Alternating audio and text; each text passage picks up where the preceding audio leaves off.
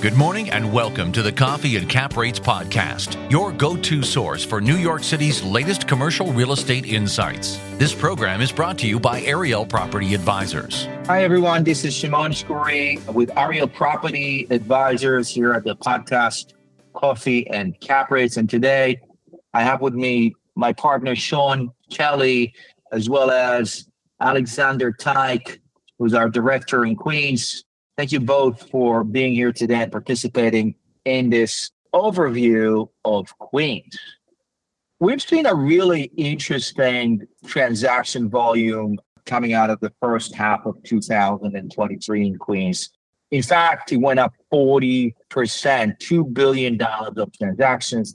Kind of surprising where the rest of the market is coming down in terms of volume. Queens is doing exceptionally well, 13% better in multifamily, about 78% higher, half over half in development. What's really happening there? Where are we seeing things in, let's say, the development market? Why did it almost double, half over half?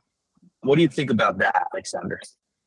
For sure. In the Jamaica and Northwestern Queens, as well as other parts of Queens, really have that 421A appetite. And there's a lot of opportunity there for these developers to jump in and start building as soon as possible. Since the 421A expired back in 2022 in June, there's still a little bit of time for them to transact and start building and completing their projects prior to the expiration of the 2026. These developers are hungry for some new sites. For sure. Yeah, and we saw one transaction that was exceptional, and that was a little different than just a straightforward residential development. So on the one hand, you see 421As that are in the ground with footing, ready to go, being transacted, which is great. We're seeing that in Brooklyn. We've seen that in other locations in the city, not just Queens, but we also saw a major transaction go through this past 6 months. Can you elaborate a little bit more on that? Maybe Sean can jump in here with that bigger transaction that happened on 20th Avenue.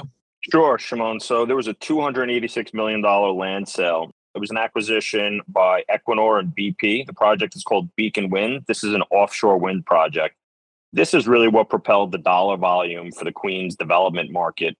If we look historically in the last 5 years, Queens has consistently been right around $1 billion in transactional volume for development sites. At this pace, it should hit the $1 billion mark, if not be higher than it. But even without this transaction, we're on pace to remain pretty consistent. Interestingly enough, buildable square footage pricing has come down significantly. And I think that's because we've seen some more transactions in the Jamaica market, where it is more geared towards middle income, lower income housing. And I think that that's been the drop off in price per buildable square foot. If you look in Long Island City, values have remained very consistent. Alex and I are working on a sale of a project right now just outside of the Long Island City market. It's about a 50,000 foot project vested for 421A. And it's interesting the feedback we're getting in the market because this project is unique in the sense that it has the 421A, but there is no mandatory affordable requirement. So for the first time, we're hearing developers talking about having a condominium fallback, where normally lenders look at having a rental fallback on a condominium project. But this project pencils out both ways. It's going to be interesting to see going forward for the rest of the year how many more sites come to the market and how flexible pricing becomes, because developers have real risk in hitting that 421A deadline. You know, that's a great point. And it reminds me that Alexander started by talking about Northwestern Queens and Astoria, Long Island City, and Sunnyside. And we've seen a lot of multifamily transactions, a good amount actually, more than the second half of 2022. Alexander, what contributed to that multifamily move up in transactions, if you will? What do you see today? Oftentimes what we do see is that Northwestern Queens is the top performer in Queens. It's been true for the past few years, if not longer. And what I would say in today's market, what's really driving these transactions is twofold. One is the HSTPA law that passed back in 2019, which really restricted potential growth in the rent stabilized market, both in increasing bottom line revenue as well as actual appreciation. But that was also counterbalanced with the increase in the interest rates, which unfortunately is going to affect the debt service that these properties have. So owners are definitely taking a look at their portfolios and seeing where they potentially can either transact, or maybe they might need to bring some money to the table if they have a loan coming due within the next couple of years. So I think a lot of these owners are taking a hard look at what they have and deciding if they need to come to market, which I think is really what's pushing the increase in transaction and dollar volume.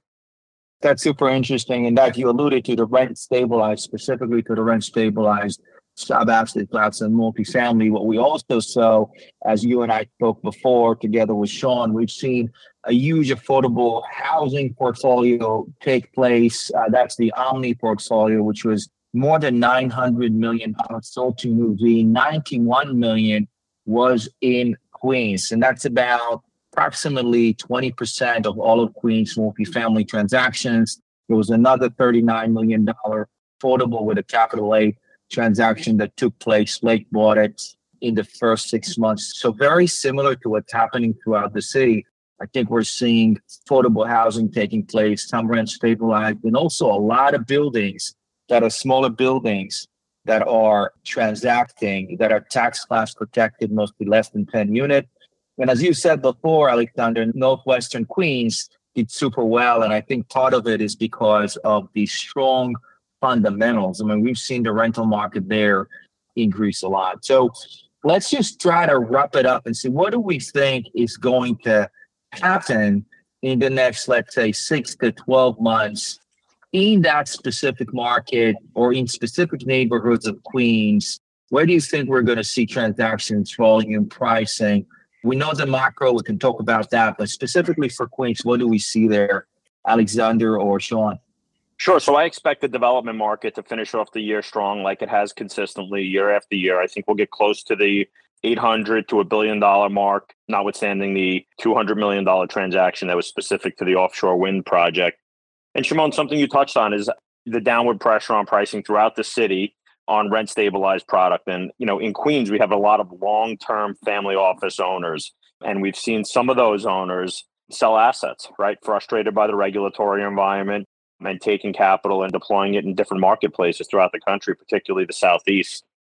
Yeah, that's interesting. Some of them are actually selling assets. Some of them are buying assets. So it depends on which family you belong to. But some of them are also taking the buildings that Alexander's working on. For example, he's got a few buildings, one of them on 34th Street that's trying to sell, and they're jumping in heads on into rent stabilized. But Alexander, you wanted to say something about moving forward and where we're going to see things as well, right?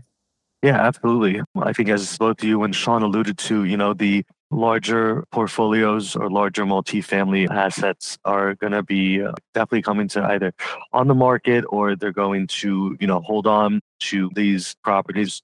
I think as well that the smaller properties, the smaller multifamily and mixed use, it's going to be high transactions for those, being that a lot of potential buyers are very interested in these assets because of their free market status.